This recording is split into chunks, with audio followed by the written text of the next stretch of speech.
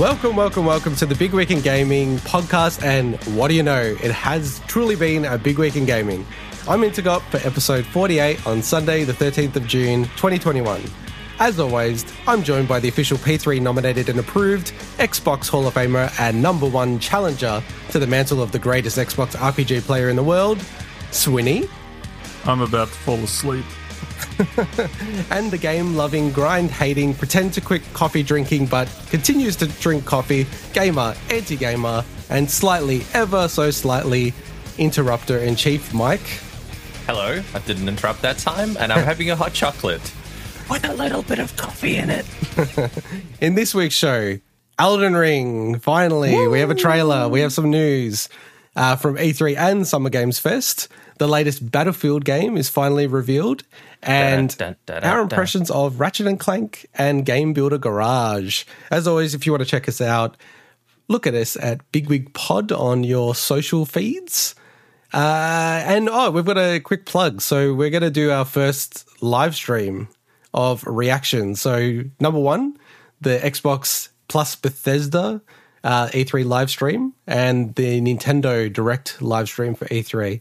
So, yes, big effort from us. Join us. Waking up at 3 a.m. and 2 a.m. our time locally. What is it in America? It's like 9 a.m. or something like that. Or no, it's like in the middle of the day. It's a fantastic time to you can just watch them at work. It's brilliant. But before we get into this monolith of an episode, it's going to be mammoth. Swinny, you have a correction? Yes, it's a correction. I didn't want to put the details in the run sheet because you didn't want to blast people early. I know. No, it's the most unfortunate type of correction. It's the correction where I have to say I said something wrong and Intergot said something right. They're the worst corrections. When we were talking about Smash Brothers reveals, character reveals for Smash 4, I corrected incorrectly that Intergot said that Bayonetta was the last DLC character. So Bayonetta and Corrin were announced in the same Direct and they were released on the same day. But because Bayonetta's trailer was at the end of the Direct, Intergot is the winner. Money. I was so confident in that correction. And when I looked it up, I'm like, oh, God damn it. By the way, there was money flying on the screen if you're listening to this and you're not seeing it. I was on the money. This is truly a blessed day. We have some great announcements and Swinny is wrong again. You've been wrong a few times in the last few weeks, Swinny. Well, I'm the only one that tends to listen back to everything we say, so and I'm always wrong, so I feel that I am comfortable enough to call it out when I am wrong. Or barely. You didn't admit to your defeat on that baseball game a few weeks ago when you called it, like, what did you call it, 1.000 or something like that? Let's not talk about that. Let's move on. Okay. It's a very busy week. Yes, let's get on with it. So, updates. Star Wars Jedi Fallen Order is now available with the PS5 and Xbox Series X versions, free upgrade for last gen You gotta play owners. it, you gotta grab it, you gotta play it. It's really good. And with Final Fantasy VII Remake Intergrade, that is now out. The upgrade. So the way it works is it's really confusing. If you have bought the game, you get a free upgrade to the PS5 version. If you have got it through PS Plus, you cannot upgrade it. If you are from the PS4 version, you can then, and you've bought it, you can upgrade to the PS5 version and you can buy the Yuffie DLC. I think it's called Intermission. And it's like about $20 US. And then that's equivalent to the PS5 version.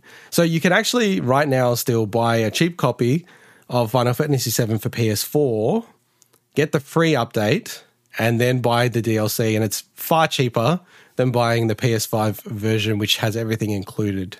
Way cheaper. Tell us how much it is. Well, are we going to wait for the bargain bin? Yeah, we'll wait for the bargain bin. We'll wait for the money, money segment. In about 3 hours from now. We got to give people something to look forward to. A teaser.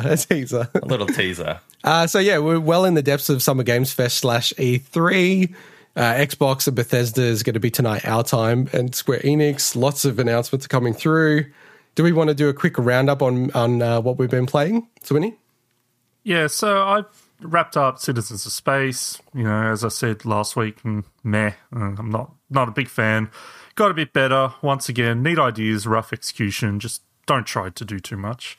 The only other game I've been playing this week, but I played quite a bit of it, was actually Borderlands 2. So I saw you playing that, by the way. Well, and I kept, annoying you guys by just constantly saying how I was still farming the same thing for hours and hours and hours. But basically, I had the final DLC to wrap up. I was going to say, why are you playing that again? Commander Lilith and the Fight for Sanctuary. So that DLC was announced at the same event that Borderlands 3 was, and which means it was announced 7 years after Borderlands 2 actually came out. Wow. But it was only available for the PC and Handsome Collection versions. And the DLC was free for a month, and it's actually a pretty good little DLC. Nothing too special. Borderlands DLC is actually generally very fantastic, but this was kind of a free thing that they eventually did charge for. So, but yeah, my gear was pretty crappy, so I farmed a lot to get stuff good enough to kill the raid boss in that Hatterax the Invincible. So that's been my week of games. How about you, Mikey? Very cool. Not a lot this week. So obviously Game Builder Garage, which we'll talk about a little bit later. Dabbled in it yesterday because it just came out.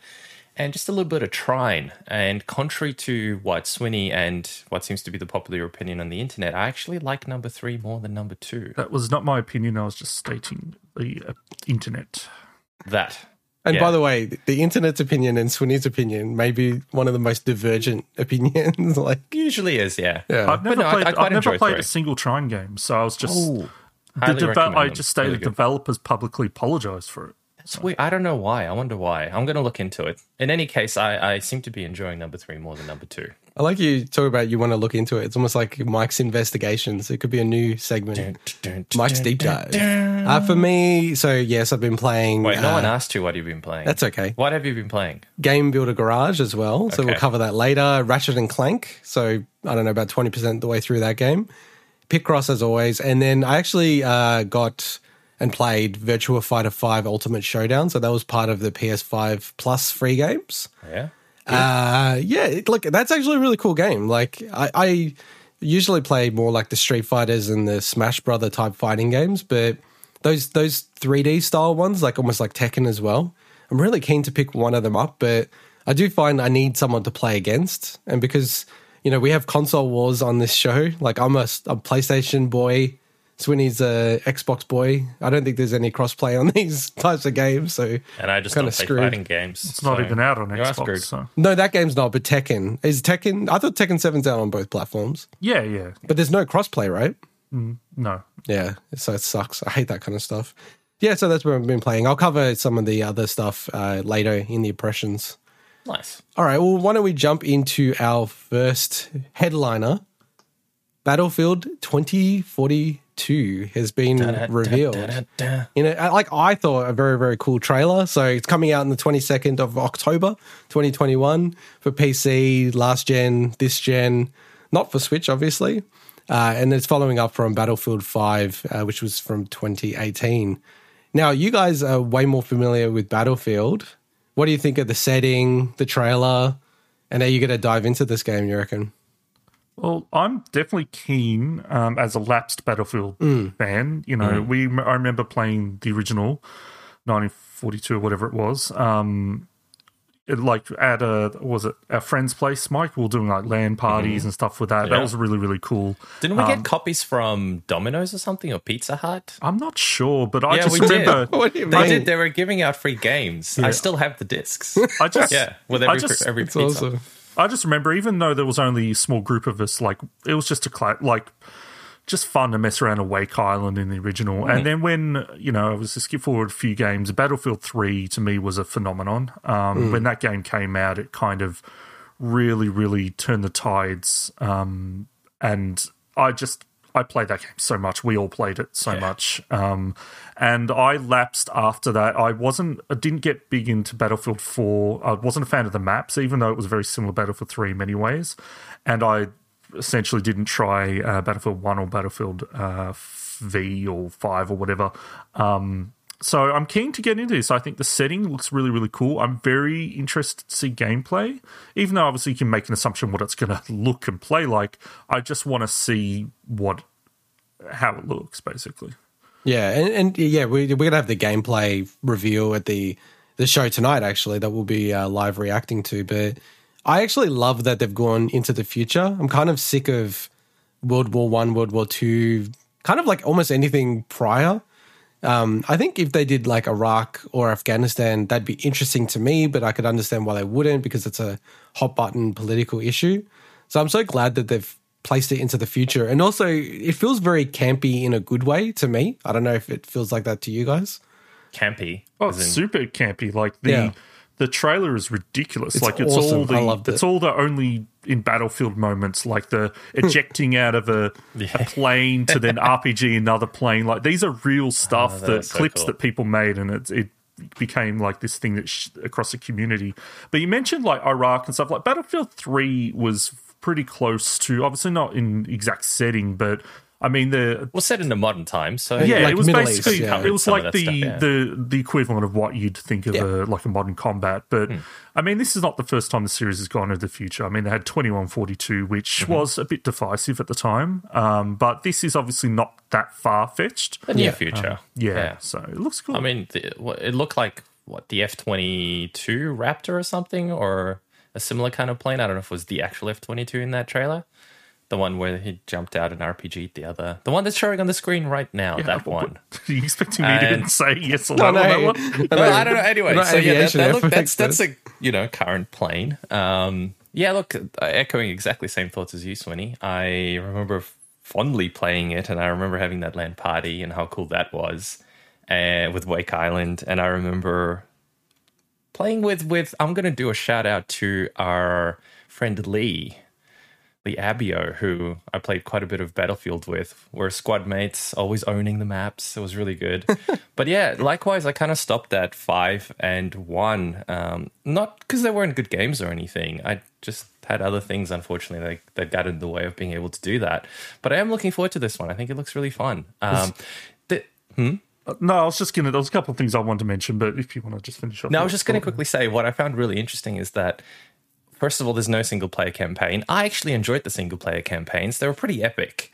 Some of the stuff was really cool.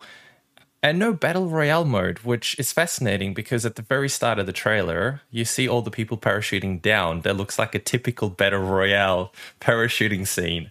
So it's quite interesting that they said there's not going to be any of that. And I think I don't know, did it not work very well with COD? Were people not happy with it? I thought Warzone that's huge, was pretty huge. Exactly. massive. Yeah, so I'm surprised they haven't done that. I think the reason is because they have done that. They did Firestorm, and that didn't set the world on fire, which is not a pun, by the way.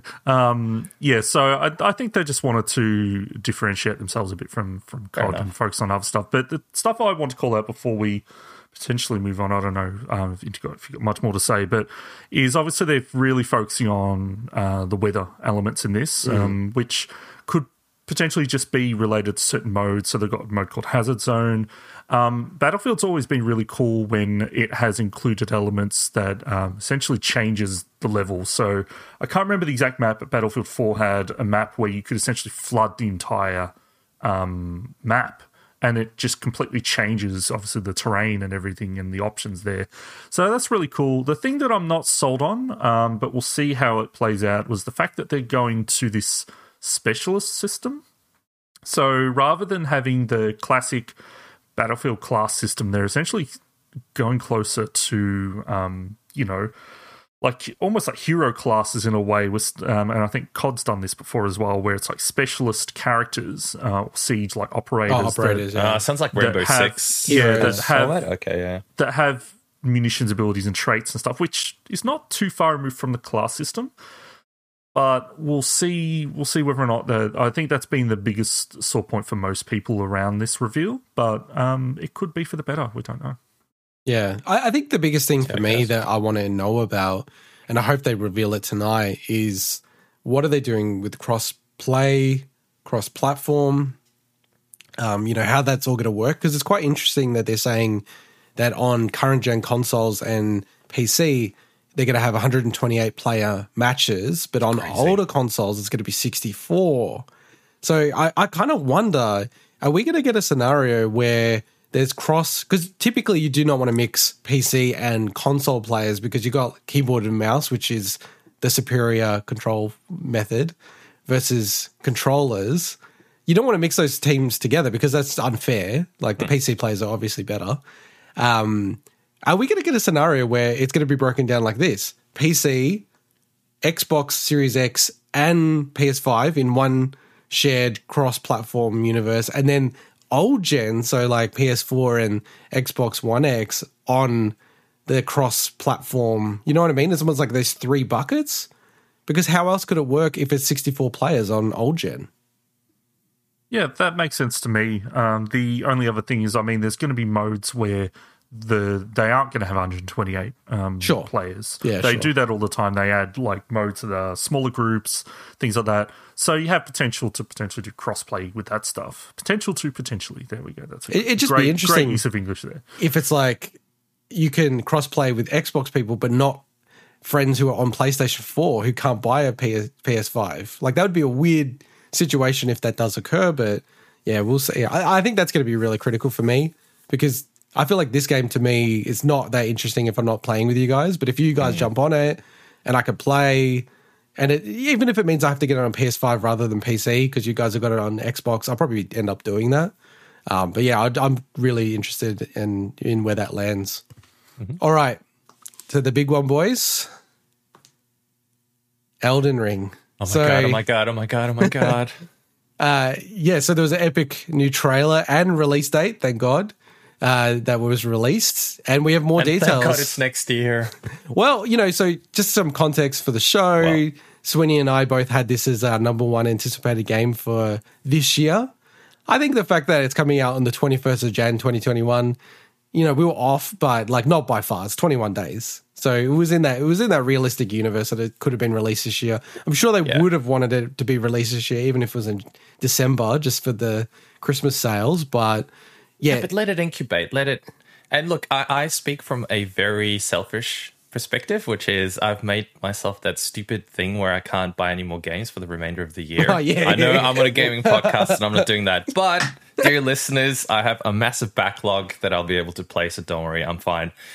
So because of that, for purely selfish reasons, thank God it's coming next year. I don't have to worry about it because this would have broken my whole thing. I love how selfish you are that you are happy that everyone else, fuck them, they can play the fucking game next year. That's not true. Look, I wish it came earlier for everyone. But hey, at least, I'm hoping that means more time in the incubator, more time in the oven, more time to polish it and make sure everything's really good.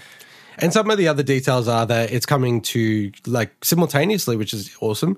PC, PS4, PS5, Xbox One, and Xbox Series X and S on the 21st of Jan. I have to say, boys, I don't know about you. Like this is only the second time I've watched the trailer. Mm-hmm. I almost don't really want to know much more about this game now that it's here's the date. I'm almost not trying to dive into it too much and understand and pick things apart and sort of, really try to get my head around how it's all going to work. How about you, Swinny? I do not want to know anymore. Yeah, so you're on the same page. Yeah. On the other hand, I'm an idiot and I watched 3 trailers. So for anybody that has only seen this trailer when it showed during Summer Games Fest, but is interested in Elden Ring, I really recommend going and watching the proper version on the Bandai Namco channel because it looks a lot crisper. Oh, okay. So I think it's a much better representation of what the game looks like visually. So just check it out there a second time. I think that you can see a lot more details and in the visuals and everything. So yeah, this is awesome. We knew it was going to happen at some point during this week, and it makes sense that it's Keighley, that's kind of, he's had so much pressure. It's ridiculous, the gaming community's relationship with bloody Jeff Keighley. I feel sorry for him sometimes. They're putting him in prison because he hasn't, released the Elden Ring trailer or whatever. But yeah, look, this obviously looks fantastic. As I said, don't want to know much more. But they did show off quite a bit, which is great. Yeah, let's talk about some of the features. Well, just before, because you just mentioned Keighley. Sorry, Mike, and I'll go back to you. But I feel like Jeff Keighley has put his big, fat, veiny aubergine straight on the table to E3 and just gone, look, boys, we got Elden Ring. What do you guys have? I think that's a huge coup for Jeff Keighley. And I actually feel a bit bad for him because even in enthusiasts, let's just say, like, we're enthusiasts, right? We're not media. Like, even in the enthusiast circle, people are describing this as part of like E3. I'm like, dude, this is like his little summer games fest. Like, give the guy some credit, It's Well, you still can't. I think that people still associate him with E3 a little bit. sure. But it's really weird because you watch Ubisoft Forward, and then the stream ends a Jeff Keighley straight there, and that was an E3 stream. So he's kind of like interwoven into even the official stuff. Cannot escape. Look, it is a bit of a mess. Let's be real. Like, I feel like even if you go to the E3 site, it doesn't have like links to go here. This is where to watch it. These are the exact links. Because I hate getting spoilers. Like, if you jump on YouTube or something and it's like, here's all the spoilers for all these games that are coming out. And I'm like, no, I want to watch the actual sort of like stream again, like the VOD for it. So, but yeah, Mike. But even this, I feel like I don't know. I almost regret watching this. And I did the dumbest thing as well, where I was pausing certain bits. I regret watching it, but I pause and analyze. Well, this is interesting. Oh, that's not really a horse. It looks like a goat horse. A horsey goat. I don't know what it is. It's not really a proper horse. Like, little details like that, I was pausing, and I kind of regret I did that, because I'm hoping by Jan I would have forgotten everything. The only thing I remember is there's a boss with a hand or something, and I'm sure I'll forget that too. So it looks really fascinating, the game. It's open really world. Cool. It looks like a bit different the way the multiplayer is being handled. Not sure. I don't know. I'm super fascinated by it. But yeah, like I think we're all on the same page that we sort of don't really want to know too much more. We just want to discover it when it comes out. Can we talk a bit about the features? Yeah, go. So, the trailer showed off a ton of the story, gameplay, mechanics, the characters, locations, enemies, bosses. And in terms of features, like I said, it showed off an open world horseback traversal. That didn't really look like a proper horse to me. It looked like a horse with sort of like goat head features. You keep saying that. I know, it feels like you're on repeat. Like, I'm gonna keep telling people that. Go that. check it out. It's really weird. You're able to create your own character. Obviously, I mean, it is a. No, well, that's not obvious though. From the early trailers, there was no indication that, and Sekiro did not have that. So it's important. Well, that's a fair point. That's a fair point. That is a very fair point. But one thing about it as well is that you could see a whole range of different armors. So I think Fashion Souls is coming back again, unlike Sekiro, where you had a single weapon, you had a single outfit basically for the entire game. In this one, clearly it's gone back to the roots of just having a whole array of different weapons, abilities.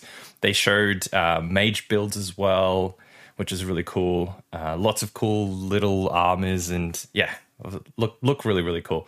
And I've been told it features dynamic weather with night, day, and moon cycles, and that's going to be really interesting. Yeah, so that information came out in a press release, so that wasn't in the trailer, but it was clarified after the fact. So very cool.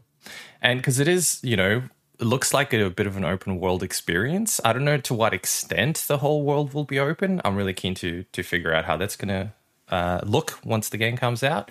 But it features grassy plains, suffocating swamps, spiraling mountains, and of course, castles. And one of them looked like the castle in the Valley. Oh, my gosh, I forget how you pronounce it. Swinny, help me out here. The Valley of the Bori. The really cool castle in Dark Souls 3. Yeah, I know the one you're talking about. You know the one. I can't. Are you guys really From fans? Clearly not. The error. My brain really. I'm too excited about this. It's game. Like Borealis or something like that. Just on that, like very similar. Yeah. I've seen a few comments where people go, looks like an open world Dark Souls 4. I'm just like, yeah, great. That sounds awesome. What are you talking about? Like, what it sounds like, looks like it. That's what I want. Anybody saying, it just looks like Dark Souls is like, well, fuck you. Of course it does. What do you expect? I just think it's so That's weird, exactly though. what I expect. That's what I want. Something is weird in gaming where people kind of want something like insanely different. It's like sometimes I just want more of the same. It's like where people go, Mario Odyssey, oh my God, it's just like Mario 64 2. I'm like, yeah, that sounds fucking awesome, right? Give me more of that. Also, you've had nearly 2 years with that teaser trailer that shows that the tone is exactly like the Souls series. Like, what are you expecting? This is not, they're not going out in a completely different direction. And we've all known that. No. Horse Goats is pretty different. I'm talking like tone-wise, visual art direction stuff. We knew all that from the initial trailer. So this is not, like anyone that was expecting it to be some cel-shaded platformer, like, what do you want? Yeah, it looks exactly what you'd imagine an open world Dark Souls would kind of look like. And I think that's a good thing. It's an amazing thing. Gosh, I'm looking forward to this one. And amazingly, you guys are going to be blown away. Amazingly, I've already got something in my work diary for that week, which is like super annoying. It's this big event that I'm going to run. Damn it. And I'm like, I might just take the day off after and the day after that. Or like the Friday. I think it's coming out Friday Australian time. So this is going to completely dominate our coverage when the game comes out in late Jan. By the way, in the run sheet, you have the 21st of Jan 2021. Yeah, he always does that. Like, damn. Mike, you want to work on the run sheet with me? Come on. Well, I did. I tried working on it yesterday, and then you told me off because I was touching it and it was screwing you up. We're going to go long. But I'll just in defense of Swinny, Mike does about jack shit, nothing, prep wise. And Swinny does so much. Swinny does everything. And then he knocks him on a typo. I love it. All right, let's move on to the next one. I appreciate what you do, Swinny. All right, over to you, Swinny. Yeah, so for the Summer Games Fest, so obviously Elden Ring was the big news, but they opened the Summer Games Fest show with the official reveal of the Borderlands spin-off, Tiny Tina's Wonderlands. And before I get into the details about this, because there's actually quite a lot that we know outside of this trailer that they showed, I just want to kind of give you guys a bit of a story on what led up to this that kind of was a bit of a freaky experience for me. So I mentioned I was playing Borderlands 2 this week, and I'd read zero rumors about this at all. And they were out there, but I hadn't seen them and hadn't searched them out or whatever. So I'm sitting there playing Borderlands 2, and I realize, in order to get the weapon that I need, I'm going to have to replay the entire Tiny Tina's Assault on Dragon Keep. So I'm sitting there playing through the whole DLC. This is a DLC I've not played in like 7-8 years. I love your framing of I have to. But go on. Yeah, just move on. So I'm playing through the whole thing, and I'm like halfway through, and then it's getting late, and Summer Games Fest is going to happen soon. It's like 2:00 in the morning. It's like starting at 4 or something. So I save, get a bit of sleep. Literally the last thing I'm playing, and then they open the show with a direct full-blown sequel to the DLC that I just happened to be playing. I was like, what the hell? That was the most unexpected thing for me. It was the most coincidental thing. But it's awesome because Attack on Dragon's Keep is one of the best DLCs I've ever played. You look up top DLCs in games, it's generally always in there. Tiny Tina as a character is always being divisive with Borderlands, so you're either going to absolutely hate it and avoid it like the plague, or you're going to be like, oh, that is exactly what I want to play. So basically, it's essentially built off that. It takes place after, the storyline takes place after that DLC. I don't know how it plays in relation to the Borderlands 3 storyline because I've yet to actually start Borderlands 3. I'm waiting for a lot more of the content to come out. But the trailer was basically a riff off. It started with a riff off Elden Ring, which was pretty funny, but no one thought it was Elden Ring. But they will have actually a character creator for the first time in the series history. Because you always fixed classes, aren't you? Yeah, there's always fixed classes and characters. Generally, there's always 4, and they might add a couple more as DLC or as special edition, whatever. But this time it's the first character creator, which is cool because the whole thing about this is that you're playing essentially Dungeons & Dragons equivalent with Tiny Tina as the DM. So it's like bunkers and badasses. So awesome. You're actually essentially creating a character. It's the most RPG-like the series has probably ever been, which makes sense. And action skills based on the classes that you build. So it will have a much bigger focus on melee combat. aside the usual gunplay, obviously Borderlands is all about the guns, but it will have actually a lot more melee combat in this. And grenades have been replaced with an actual magic system, which acts as kind of like mini action skills, which is cool. That's awesome. It will also have the first equipable armor for the first time in the series, as well as some amulets and everything. So, this is actually, while it is obviously going to be based on the Borderlands formula, they're making a lot of changes here, which I think is really, really cool. And of course, it also features 4-player co-op, as you'd expect. It's, they've got Ashley Birch back as Tiny Tina, which, we couldn't have anyone else really probably voice her without a lot of backlash. And she was at the show as well. And it still freaks me out just to think of, watching, hey, Ash, what you're playing on Destructoid when it first came out. And then to see her career and where it's gone, to be, lined up, against people like Andy Samberg or Will Arnett. Like, it's awesome. It's great to see someone start from, from ground up like humble that. Beginnings. Yeah. So I'm super pumped for this because, as I said, I love that DLC so much. It really, it plays off the tropes of RPGs so much so that I do not envy the writers having the task to essentially, like, that DLC is so full of jokes. It's like, what else can you do? It's just absolutely jam-packed. And they're having to create a full experience based on, and they're not going to repeat the same jokes. So they might play off them. But yeah, I'm super pumped for this. It's so far my favourite announcement of E3. But obviously we've got the big conferences still to come. Over Elden Ring? Well, that's not an announcement. Okay, yeah. I have to say, this is why I love the show, because for me, I'm like, what is this for?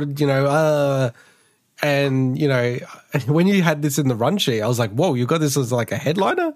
But I think that's a cool thing. I think that's an awesome thing. And so you always downplay the Borderlands series. Like, that series has sold like over 60 million copies. Oh, and it's massively popular. Dude, come on. We're all diverse middle-aged white men. No, but like Swinny, like, I've said this, that remember when Epic did their research and Borderlands 3 was ahead of like Final Fantasy VII Remake in terms of people's interests. And it's why they ended up paying them like $132 million to secure the rights to make it exclusive. So I understand it's a huge game. I just have never got into it. It's a really cool game. But yeah, no, it's awesome. And I like that.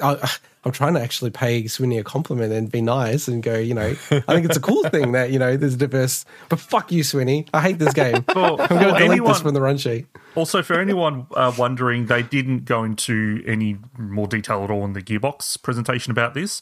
So they showed the same trailer and a couple of still images of some enemy designs. I was hoping for more. I watched it live. So it was actually, honestly, the Gearbox presentation was actually not bad. But I was hoping for a bit more about this. But yeah. Cool. Yeah, like, and without getting too on the side, I think all the presentations have been pretty decent. Like, I think historically there've been some that have just been incredibly flat, but yeah, they've been pretty decent so far. Yeah. All right, well, let's get into the other highlights of Summer Games Fest. Do you want to start us off with Salt and Sacrifice, Mikey? Sure. So Salt and Sacrifice is the successor to SK Studios' 2016 hit, the 2D Souls-like Salt and Sanctuary, which I played both on PC and on Switch. Loved it on the Switch, by the way. Highly recommend it. It's the perfect game for the Switch platform, in my opinion. And this time you're on a hunt for mages, even though, of course, it appears you can be a bit of a mage yourself, which is quite fascinating. One of the biggest changes, I think, is it features online and local co-op, which I would love to play with someone. One of you guys, maybe, Swinny? Hello, anyone? And the release date is early 2022 for PC, PS4, and PS5. I'm assuming it's also PC. I only saw PS4 and PS5 on the actual PC trailer, but it's PC. I've been told it's PC as well. I'm really looking forward to this one. I just want to mention as well, for anyone that's just jumping into this specific clip, we just also you can check out our what we thought about Tiny Tina's Wonderlands and Elden Ring in separate clips as well for Summer Games Fest. So this is all our other highlights. Yeah, and we're not going to cover everything that was in Summer Games Fest either. It's just our highlights that we liked. Yeah, I've never played Salt and Sanctuary. I think I have it, like through one of the freebies or whatever. I didn't buy it. Was it on PlayStation, I think? Because I've got it on PlayStation as well. I don't remember if it was a freebie or not, but I never played it on PlayStation. It's 2D Dark Souls, really. Yeah. It's what it is. That's and a whole genre now, it's a isn't it? really cool game once you get into it. Really loved playing it. It's just I don't know how much time I have to, get good at those games. Oh no, I don't actually have it. It wasn't the longest time. It wasn't the longest game. I don't recall it being particularly long. So yeah. So the next one that we have is Evil Dead. I was really pumped. Are really into that. Well, yeah. I was really pumped for this, and then I kind of thought we're going to go so long, maybe we're not going to actually cover this. So I'm glad that Sweeney, the editor in chief, added this in.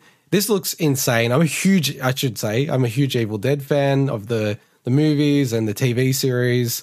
And this game, when it first got announced and we covered it, I was really looking forward to it, but I was a bit nervous. Like, is it actually going to be good? But having seen now what looks to be the gameplay, I think it looks awesome. And it's dated for this year. Don't think we have a month yet, Sweeney. It's just 2021. I couldn't find a month. Yeah, I couldn't find it either. And then you also have that sort of asymmetric multiplayer style where you can play as the Kandarian demon. And also, by the way, the trailer is awesome, and the sort of the coverage in some games first is awesome because you've actually got Bruce Campbell doing some of the voiceover work for it, which was awesome, and this the writing so great as well. Yeah, I love the fact that it seems like when you're playing as the demon that you can actually traverse in the classic Evil Dead style where it's low to the ground and like fisheye lens or whatever it is. That is so cool to implement as a gameplay feature as one of the biggest homages possible to Evil Dead. I love it. It doesn't always happen, but it really looks like the people who are making this game love this series. Because sometimes, you get a deal, a publishing deal, whatever, you got an IP, make the game. But something about it just looks like, for me, as a huge fan, just the style and everything, they've really put in a lot of work to make it like Evil Dead. So yeah, I'd be super keen to check this out with you guys if it comes out, but I might have to bend your arm. You might have to buy me a copy. I'll buy you a copy now. Well, if it's this year. That's the new one, is it? What am I going to do? I can't buy any more games. One of the other ones that I definitely wanted to cover as well, and I think you did as well, Swinny, was Death Stranding. So Kojima and Jeff Keighley have an amazing relationship. They have a big bromance going on. Check out the interview. It's quite interesting just hearing Kojima talk about coronavirus and making games, and he was kind of comparing it to 9/11. It was quite interesting, actually, and he's had a long and storied career. Obviously, he's one of the important voices in the game dev world. But this trailer was quite incredible. The music, the sound, the look, and then, it very explicitly later when you have Norman Reedus' character, Sam Porter Bridges, reenact the whole cardboard box thing that from a very Metal Gear Solid perspective. That's pretty fun. I have a theory on what I think it all means, but I want to hear from you guys first and what you thought of the trailer. So I'll just say that this is only Kojima could get away with a trailer like this, where you've got extended sequences of the character just staring at a cardboard box and just looking at it and picking it up. It's so great. Even going back to the initial, launch trailers of Metal Gear Solid 2, he's just got such a style that just resonates with me. It just clicks. In terms of what it means, obviously we know it's a PS5 version. Yeah. It's a director's cut. Yeah, so it's obviously going to have some new elements to it, because surely you couldn't call it director's cut and just have it be a nicer version. Yeah, so they did confirm that. So they've said it's an extended and expanded version of the game, which is interesting to me because some of the common criticisms I saw. Now, obviously, Mike, I know you've played it. I haven't, but some of the common criticisms I saw of Death Stranding was that it's actually probably too long in certain parts. No, that's just the common things I can I've see heard. how people would say that. Yeah, so to expand on that is interesting, but I don't know. I haven't played Death Stranding. So. Even though both of you own a copy, courtesy of me, I played a bit of it. Buying you guys a copy last year. Yeah, what do we call the Xmas Are you even thing? going to play it? It was called out. Well, it's just we gave each other gifts. Big We Xmas. gifted each other. Big The Xmas. big Xmas. Big Xmas. No, it's actually stayed with me. Death Stranding. It's just literally I had to play through all the game of some of the year 2011 games, all these other games that are coming out and stuff like that. And I literally just kind of ran out of time. Oh, you had to? Oh, did you, Intigot? You know what? He's waiting for that, for me to say something like that, to pounce. You do deserve it. Now, can I give my explanation of what I think the sequence means, the meaning, the artistic meaning behind it? Can I do that, Swinny? You need my permission? Well, yeah, because you're bitching me around today. So we have, you know, basically like the stand-in almost in a way for Solid Snake, but you've got Sam Bridges, the character from Death Stranding. Now, he's taking the cardboard box, puts the cardboard box, jumps in the cardboard box, jumps out, right? Obviously, it's huge homage, you could say, to Metal Gear and Solid Snake. But my interpretation of it is the box actually says fragile, and it says handle with love, right? The character's putting it down, he's jumping in, leaving. My interpretation is it's like Kojima saying to the fans, you know, the relationship that I have with this game it's fragile, like Metal Gear and the character itself.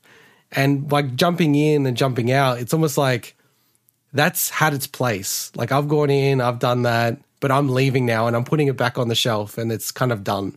So that's my interpretation, that he's done with the series. So this is his last little homage to it. You do know there's a character and a company called Fragile in the game. Sure. I'm not saying it's not wrong. Sure, you're not wrong. knew that? I'm just saying, clarifying you do that. Well, but they could have picked anything and they've picked that. The other boxes didn't have that. And also there were oranges in the box, which is another homage, obviously, to Metal Gear Solid. Interesting. But I played through the game when it came out, loved it, thought it was one of the most memorable games I've ever played. I don't know why. Something about the gameplay, even though you're mostly just delivering stuff, works so well. This clearly looked like it was an extension to that, because in the game, there's obviously stealth elements. A lot of the time you're dealing with BTs, which are the supernatural enemies in the game. But there are elements where you're dealing against other humanoid or human enemies. And I feel like this looks like it's taking that one extra step, where it's merging it with the old school Metal Gear mechanics of sneaking through more enclosed spaces as opposed to the open world that he had in the previous game. So the only thing I'm struggling with this is I don't know if I can play through the entire game again just to experience that part. So that's a bit of a shame, because to be honest, this looks amazing, but I don't know if I'll ever get around to it. Because if it means having to play through the whole game again, as much as I enjoyed it, I don't know if I can go through that again. Yeah, it's always a disincentive to play games when they come out.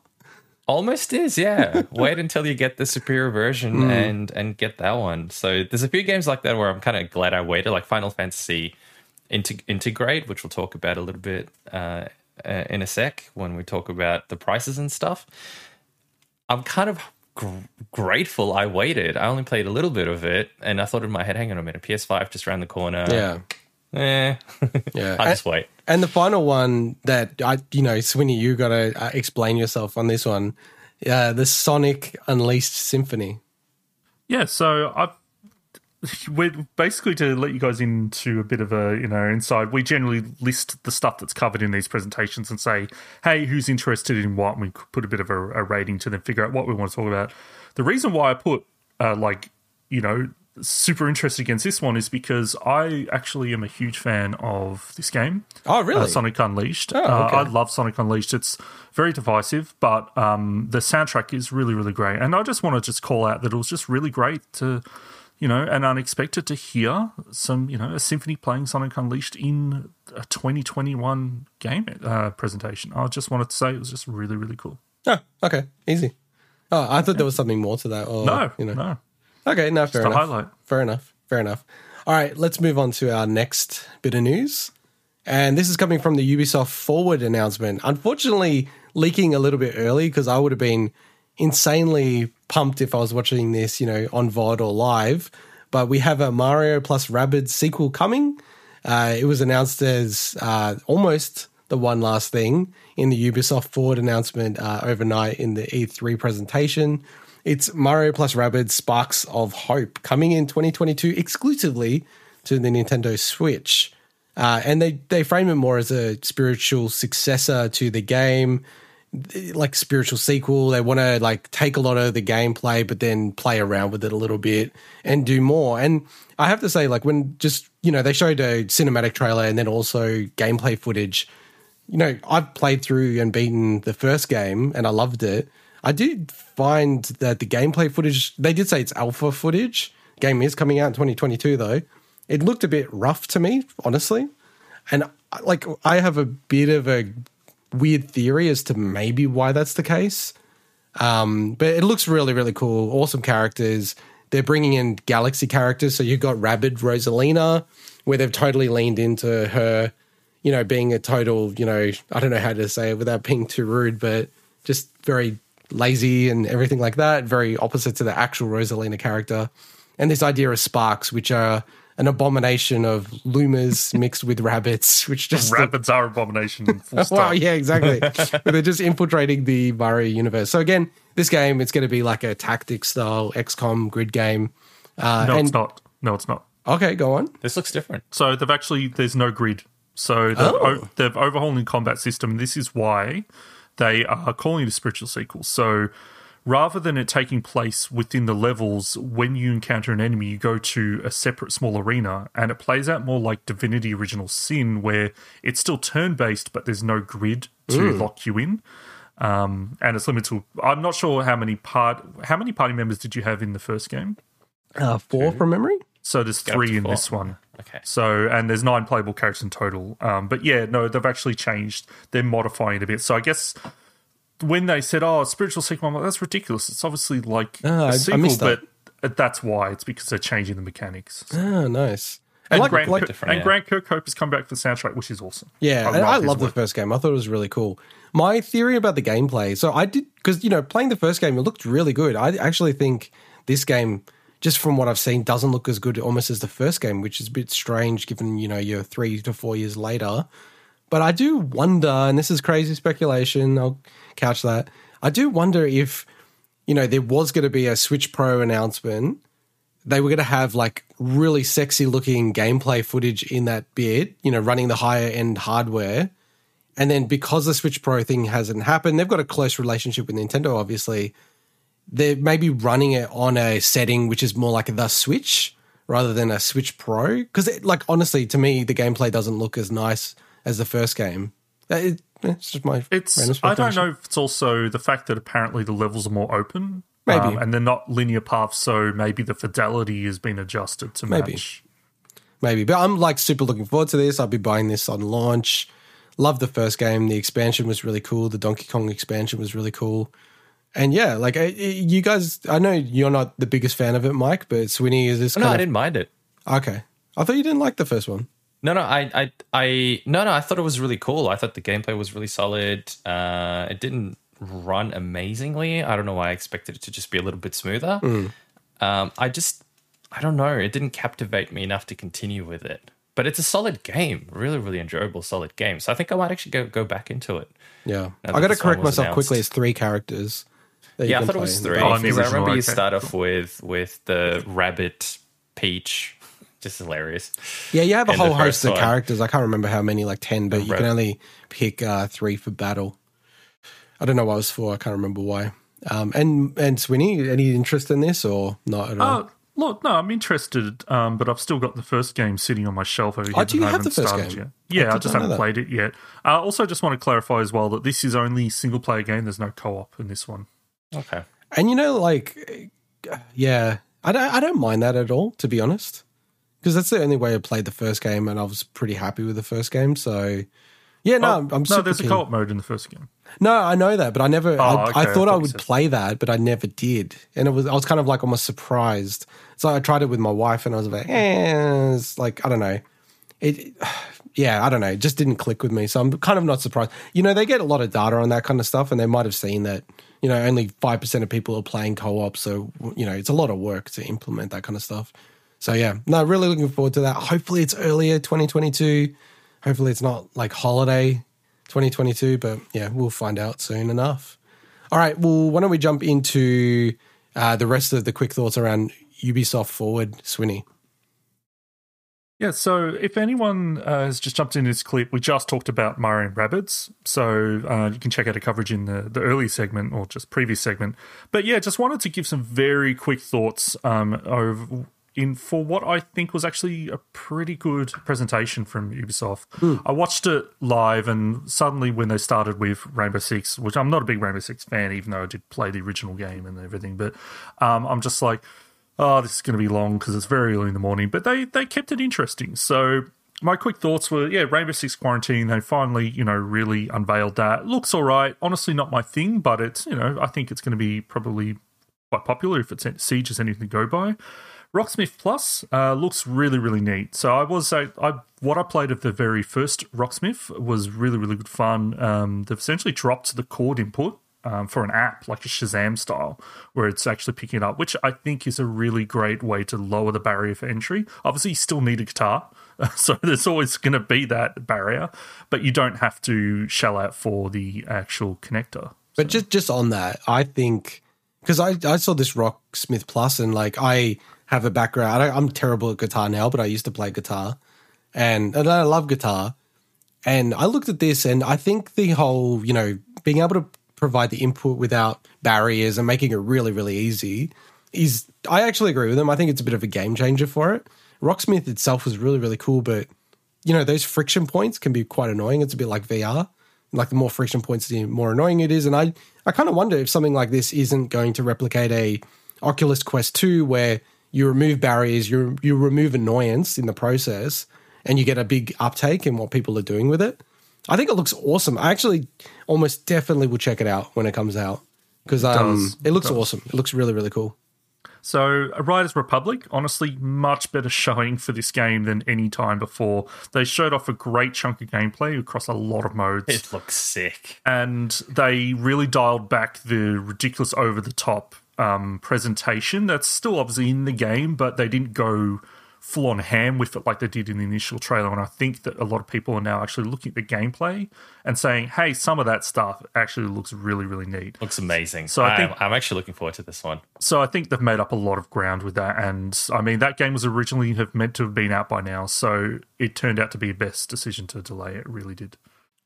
Just before we move on, sorry, Sweeney, I know we want to whip through these, but I think that's got to be in the running and currently the greatest turnaround on any game, because I 100% agree. I think the trailer looked so much better, and the focus on the gameplay being more arcadey and fun, but the trailer, the way they presented it, was a bit cleaner. Just it went from being there's zero chance I'd look at this to I might pick up this if other people are. Yeah, and we had a couple of other highlights I want to touch on. So Far Cry 6, we didn't really cover the proper full gameplay reveal the previous week, but they announced some of the coolest DLC I've ever actually seen. So they essentially, for the Season Pass, they've got DLC where you're playing as the villains from Far Cry 3, 4, and 5, so Vaas, Pagan, and Joseph Seed, which is just such a cool approach. Really cool idea. And it's gone all crazy, it's over the top, like hallucinations and stuff, which is a Far Cry staple at this point. And also they announced that the Season Pass will include a version of Far Cry 3 Blood Dragon. And they did go a bit into more detail with that on sites like IGN and stuff, but it seems like it's just an enhanced version of that original Blood Dragon game.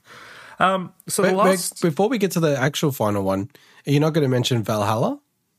Oh, I'm just touching on some bigger stuff here. So, it's just that because we didn't know about that. There's going to be a year 2. Yeah, I mean, we talked about the fact that they previously that there were some files that they found that were for new areas in the mythological side, which is what they announced in the show. So, in Paris, but the last one, and probably, I'd say the biggest announcement, although we already knew about this game. So after 4 years, we've finally seen what Ubisoft Massive's been working on for Avatar. So Avatar Frontiers of Pandora, it was a cinematic trailer, but it's very clear that it's, based off their work in The Division. It's, it's going to be an open world action game, it seems like. So you'd have to make that assumption. But yeah, look, honestly, I thought this looked cool. I'm not an Avatar hater. I'm not a super fan of Avatar, but, I think they've had a shot of making Avatar games in the past, and I think it makes sense to tie in with the sequels that should be on the horizon very soon. So, Can I just go on, Mike. just before we move on, before we forget, just a small correction so we don't have to correct ourselves next week. I think it was Rainbow Six Extraction. did I say quarantine? Sorry. Yeah, true. Good call. Yeah, good it's call. Okay, I just Correct, remembered. I'm correct, like, So I mean, have to correct next week. I know that you're saying it's like already been sort of announced, but it is pretty insane, this situation, right? Like with Avatar. Like I know that like it's almost like Avatar itself. It's a film that came out in 2009. You know, it's back to being the number one grossing film of all time because they released it in China, and it's now bumped past the Avenger films. And I'll just give you a quick quiz. I think Jack's Films always does this quiz. So it's not me creating it, but I want to ask you guys, do you know the name of the protagonist of Avatar? No. Like, how insane is that? This is the biggest film of all time from a grossing perspective. Jake. Yes. Yeah, okay, you're cheating. But also, How am it's I cheating? Oh, I don't you even have haven't? anything I thought you looked it up open. on Google. Wait. No. It's Jake. It is Jake. The first name's Jake. I made it up. I probably just like vaguely remembered it from when I watched it. Honestly, I didn't know that. I just put a name out there. I just wanted to sit in the pocket on this one a little bit because it's insane to me. It's like James Cameron, who like I love him as a writer and a director. He's made so many films I absolutely love. Avatar probably being the least of all of them. Yeah, same. It's like I kind of have just taken it for granted that Avatar 2, 3, 4, 5, 10 are never coming out. But I'm starting to get a sense like they are actually going to come out. Like the fact that they've announced this game, it's kind of mind-boggling to me. Oh, potentially, there's been a lot of updates around the next Avatar movie in even the last 12 months. So I know, but you know that's been happening for the last 10 years, right? Like they're talking about filming four of them back to back, and they dropped doing that, and they filmed some of it like 4 years ago. But there's been like a lot more of it in recent times. So I think it's very close to probably that being realized. Obviously, there's so much post-production involved in that. But so this, they say it's coming out in 2022 next year. But the interesting part for me is the fact that Ubisoft Massive are now working on both an Avatar game and a Star Wars game. Yeah, I was going to say the I thought you same. were going to say in a Smurfs game. How Because I always thought insane. Avatar was modern Smurfs. How insane. Ubisoft Massive are working on like the number one grossing film of all time, and then maybe number 4th grossing film of all time. It's insane. Yeah. Like, I don't Anyway. even know Ubisoft Massive that well. I know they do like the Division and stuff like that, but what? Like, So- what? Why? Why are they working on this? I don't know. But yeah, look, there were some highlights. I think, it was a good showing overall. Yeah, no, I thought it was really good from Ubisoft. Yeah, I think a lot of good I don't know, stuff. this Avatar thing's blown my mind. You know, they've dated the Avatar 2 for next year, the end of the year. Okay. So maybe it's going to come out around the same time. Back the Can't see Smurfs. it. Yeah, Space pretty Smurfs. insane. All right, let's keep moving. Let's move on to the next one. We've got Xbox and xCloud news. So I kind of think it's weird for them to be like dropping some of this news, but essentially, like, there's quite some big news that they did drop, some affecting us in Australia. But this was part of like a little pre-E3 interview that Satya Nadella and Phil Spencer, so the CEO of Microsoft and the head of Xbox Studios or Xbox itself, that and you know they've disclosed this previously, but you know they're just really confirming that they want to have xCloud on everything and get Game Pass on everything. So they're already in discussions with how do you just embed it into TVs. So how can the latest Samsung TV have xCloud essentially inbuilt into it. The latest Sony TV. Maybe not, but the only thing extra you'd need is a controller at that space. And a lot of people will have controllers that will work via Bluetooth, even DualShocks and stuff like that. So, Swinny, I think you took a long time to purchase that TV that you did. You'll probably be throwing in the bin in about a year's time. The other one is that affects us in Australia is we've had official confirmation that later this year, xCloud will launch in full properly in Australia and other territories, Brazil, Japan, and Mexico, amongst others.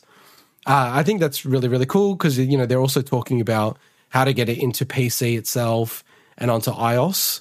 And then finally, with all the studios that they have, they want to target having one first-party Xbox game a quarter, which is It'd be kind of crazy. But it makes sense when you have 23 studios that you can actually have that kind of output. So, Swinny, as the greatest Xbox shill in the world, you must be pretty happy. None of this news makes me incredibly happy. It's pretty par for the course stuff for me. Well, after spending so much money on a Such a TV, hater. of course it's not going to make you happy. Like we knew a lot of this stuff was coming, and the whole like one first party game per quarter. To me, that's like, okay, yeah, that makes sense. You know, like they're not traveling on that path at the moment, so it is certainly an improvement. But it's almost like, with the amount of studios you have, like I'd be expecting 2 per quarter at this point. You know? Yeah, I hope they don't do what the Ubisoft did last year, where they dropped like 4 games within the space of a quarter, and then they just get buried, like Phoenix Immortal Rising. If I said that name right. Immortals Phoenix Rising, close. What was it? Phoenix Rising? Immortals Phoenix Rising. What did I say? You said Phoenix Immortals Rising. Rising, I think. I thought I said Immortals Phoenix Rising, didn't I? We'll hear on the playback. I'm actually putting a little Rising edit note Phoenix in my Immortals. thing. It's like, stop the show. We're going to check the tape I put a little now. edit note so then I can look at the time code and then see if I was right. Then I'll gloat over you guys. All right. Well, because you don't like to do that ever. Never. All right, let's get on to the next and final update.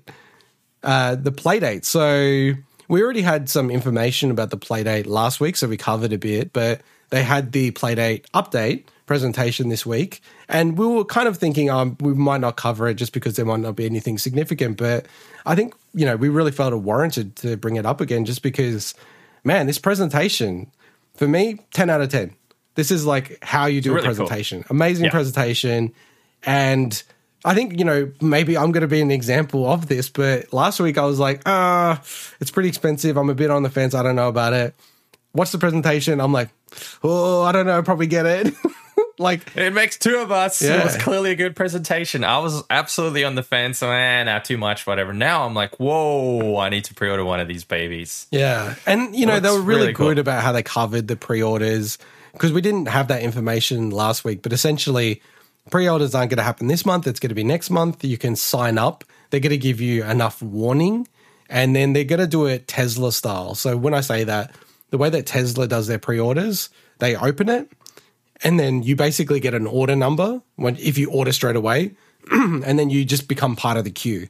So, it's crazy because there's a lot of open information about this because people have shared, but essentially if you order like 1 day later, that could mean you're getting it in a year versus like getting it in 3 months for like something like a Tesla. And you're going to get the same type of thing with this. Like, it sounds like they have units, but they don't have, millions of units of it. So if you order straight away, you might be lucky enough to get it shipped out to you quite quickly, but it also might take a bit of time. So you really actually have to see how that goes. So as I said, they're going to limit the stock, but then it's not going to be like stopped. They're going to build more with time, and you will get it eventually. And they're pretty open that you just have to be patient with them. Some of the new announcements, though, that were really cool. Ooh. Yep. So we have the Playdate. It still looks exactly the same, made by Teenage Engineering in terms of the design and everything like that. It's an amazing group of engineers that they have over there. I think it's Sweden from memory. But yeah, they announced the stereo dock. So it's like a dock for your Playdate, but it does so much more than that. It has a stereo speaker. It has like a music track that you can put in so it can charge your Playdate. And the absolute most important thing of all, because you're going to have it on your desk, of course, is that it's got a pen holder. Yeah. And I've got a yellow Lamy fountain pen that looks almost exactly like the pen that they're giving you with it. That's the thing I love. They go like, it's got a pen holder, there's 2 so holes. we have to build a pen for this then. Of course. The delivery and how they approached this was just absolutely awesome. It was really cool. They're just like, this is ridiculous, but we're going all in on this. I love it so much. And like But it's- the design and everything like that, it looks like, the old Mac. It looks totally like it with the little interface. It looks so cool. cute. It's so cool.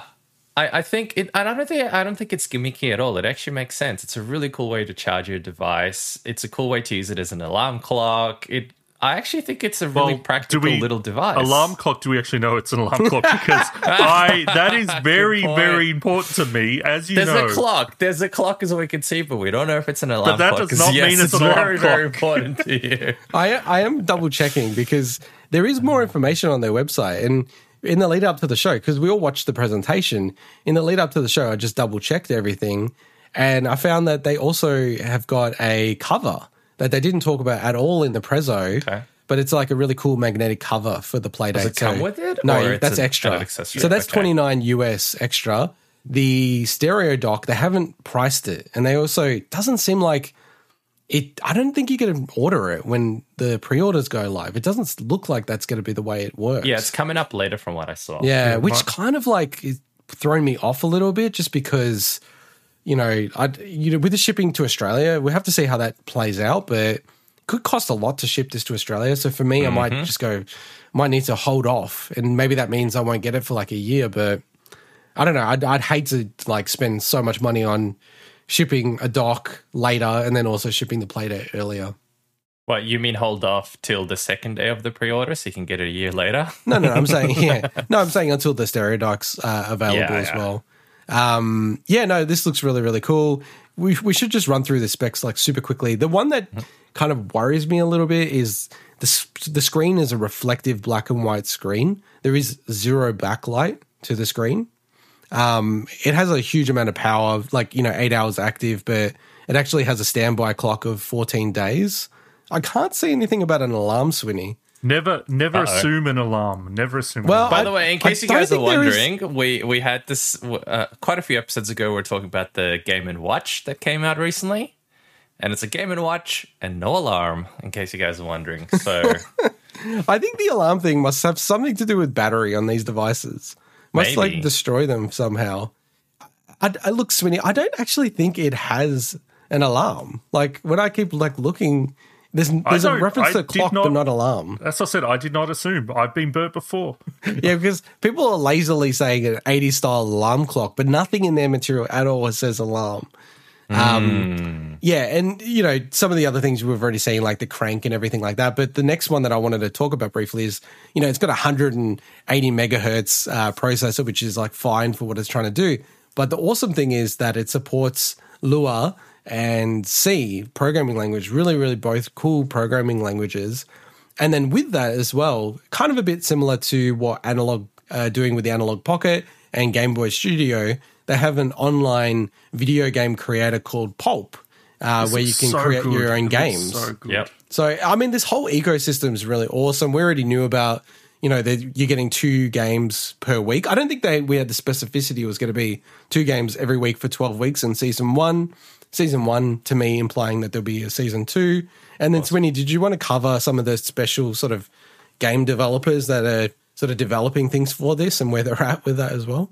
Yeah, so if anyone hasn't, they showed off mainly the titles and I guess some of the graphics of a lot of them, but they only focus on a couple, some that we've already known about for quite a while, like Keita Takahashi's, can't remember the name of it, but the one where you rewind time with the crank. Yeah, that's the main one that they keep showing, yeah. Bennett Foddy from, QWOP and getting over it. It's just wild to me that QWOP is still in the, gaming stratosphere. That is a game that's just, I remember playing as a fun little, Flash game or whatever years ago. I was probably playing at your place one time, I remember. But and they've spent quite a bit of time with Lucas Pope, who was actually featured who's the creator of Papers, Please and Return of the Obra Dinn. Return of the Obra Dinn being a game that is almost visually exactly. Yeah, exactly. Along the lines of the Maybe you could Playdate. port it depending on performance.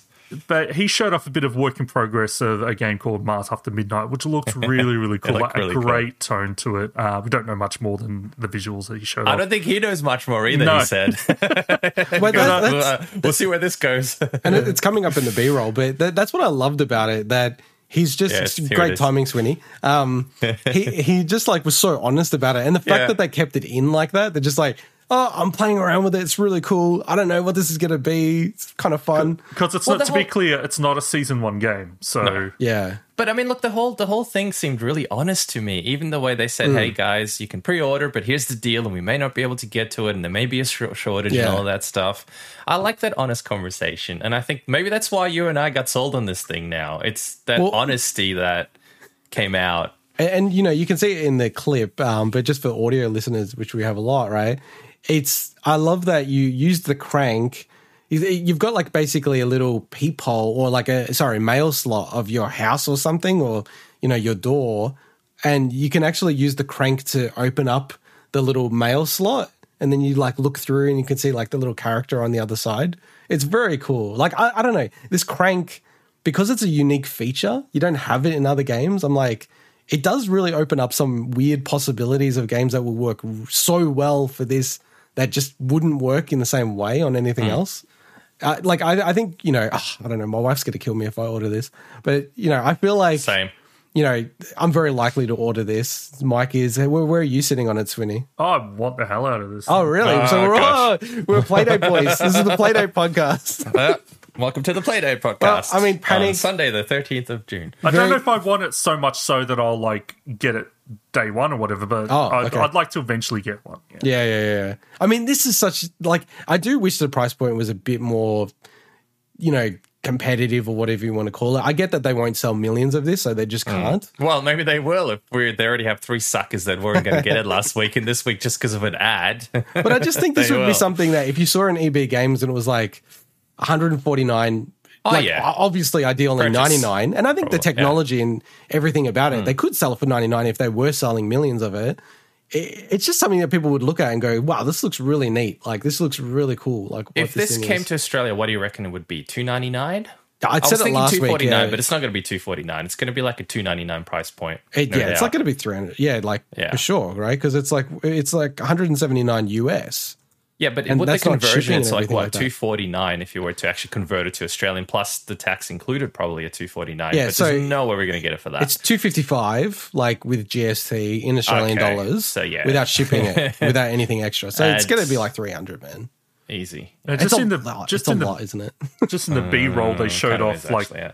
they showed off some of the other like developer games, and they had that Mario Paint looking one, which is Yeah, awesome. it looks freaking phenomenal, like man. Mario Like, Paint Music Maker, I should say. yeah, and it's one of those ones where you like, unlike, you know, the Atari VCS, all this other kind of stuff. There's no other way, really. I think you can experience some of these games if they've been built around the crank, which. Smartly, in my opinion, all the devs seem to be going, how can we use the crank? Like, what can we use the crank for? Well, I mean, you could replicate it with a thumbstick. You just rotate Yeah, but it's it. not. It's just not the same. I know it's not the same, not the but you could same. even get an attachment for your controller that's like a little crank, but it's not on the side, and Yeah, you just move it that way. Seamless. You can kind of replicate Yeah, right. it somewhat on other consoles. No, it looks But really it's cool. different. Looks, This is it's- cool. It looks super cool. I'm really looking forward to it. All right, let's get into my favorite segment, the bargain bin for the week commencing the 13th of June, 2021. As always, we start with the Epic Game Store because they give us lots of free stuff and it's cool. So this week, amazingly, Control is for free until the 18th of June. They've already announced the next set of games, which are also very good, but we'll cover it next week, just in case they change, which they sometimes do.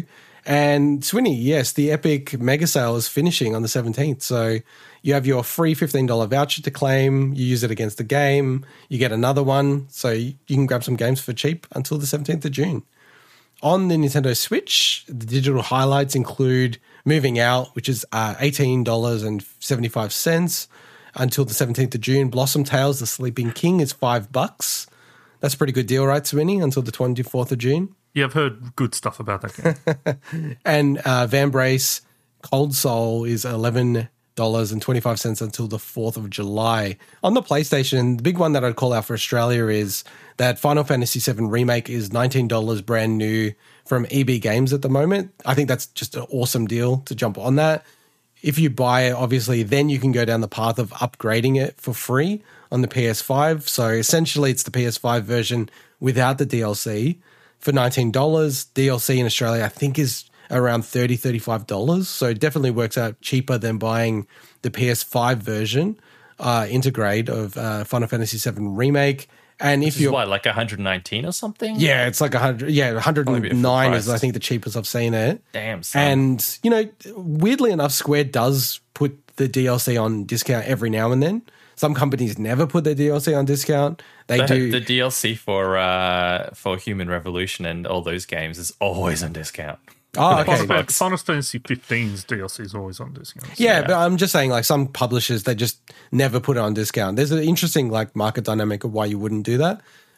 So, you know, if you're patient like me, you you could pick up Final Fantasy VII Remake and then just wait until the DLC goes on discount. So you probably end up picking it up all up for like about 30 Australian dollars. So I think that's pretty damn good deal for a good game. Digital highlights, Broken Sword 5, The Serpent's Curse, which is with PS Plus, $6. Fury, $7.50. And Super Meat Boy with PS Plus is $2.40. Swinny, can you cover Xbox? Yeah, so Xbox, we don't normally cover their sales because they end the day after our podcast goes live. But this week they've got an E3 sale called Deals Unlocked, where these deals are running until the 17th of June. So just a couple of highlights. I don't normally do this, but I finally got some Assassin's Creed in the bargain bin. So Assassin's Creed games, game, no less. Assassin's Creed games are always on sale, but I think these are actually pretty good. So we've got Assassin's Creed Chronicles, the trilogy of the 3 games, is 70% off at $10.50. That's actually really, really good value. Assassin's Creed Odyssey Ultimate Edition, which includes all the DLC, which are massive DLCs. So the whole package is 75% off at $50.30. We also have the Blizzard Arcade Collection, which is a recent release that I'm keen to try out, is 25% off at $22.45. Nice. It was very expensive, the Odyssey price, like the compared DLC, to other Game of the Years. Yeah, but the DLC, the season passes themselves are like expensive even by themselves. So fair enough. They're big DLCs though, aren't they? They're huge DLCs. Yeah. Okay, fair enough. That's what she said.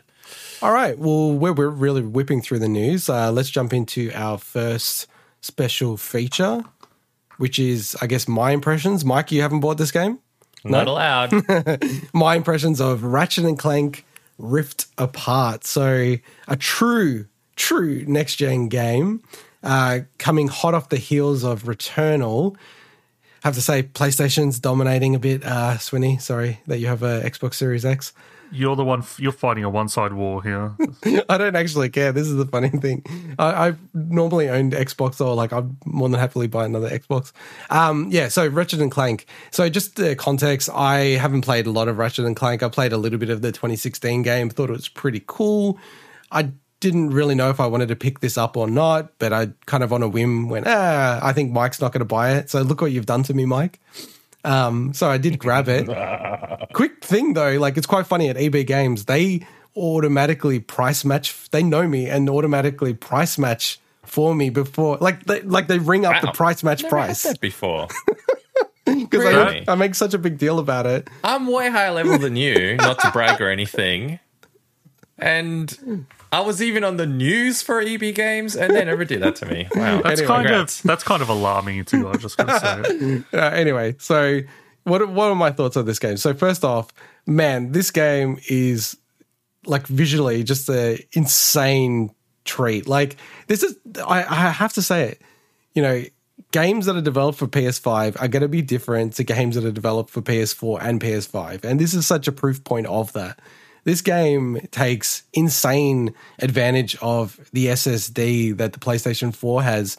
And I actually think, I hear a lot of people say, next gen, you already get that with PC. But I don't think that's true. I don't think anyone who builds PC games is assuming you have an insane quick SSD such that we'll just blast you through different environments that cause you to have to load heaps of data so quickly and take full advantage of that. I don't think any PC game is built like that because you can't assume someone is running like an SSD that can run the kind of bandwidth that the PS5 is running. So first off, just like the game visually looks insane. And honestly, as a baby, for me, it's like the game is almost like too much at times.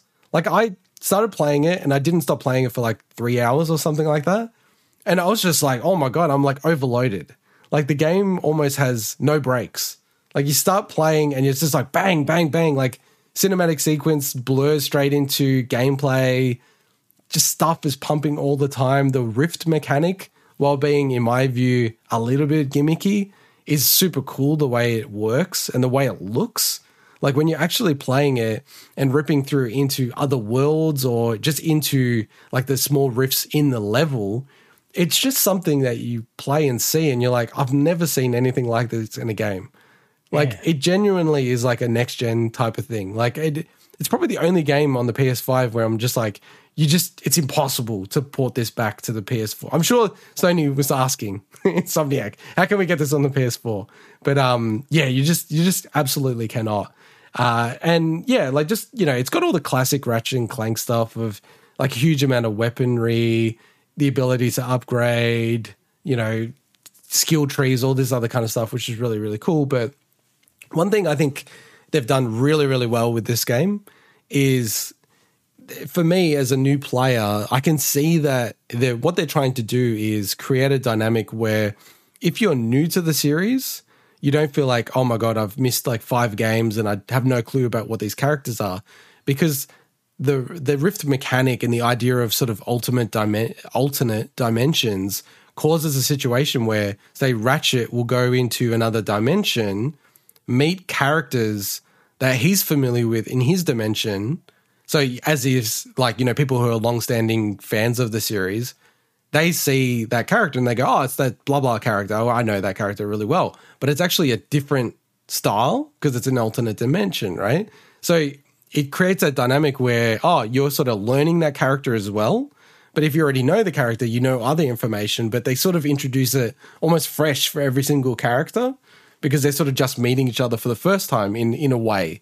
Like very kind of like, I don't know if it's almost like that just emerged from the idea that they must have had around having a Rift mechanic and going through dimensions. And then it's almost like a positive side effect of doing that. They're like, oh, great. From a narrative point of view, this helps us a lot with new players like me in the Ratchet and Clank universe. As I said, I'm like about 3 hours into the game. I think looking at the trophies and all that kind of stuff, probably about 20% through the story. It's actually a really cool game. Like it's a game that, and I rarely would do this. I'd be like, oh, you know what? I might try to even platinum this game. Like I'm just really enjoying it. It's super colorful, super bright.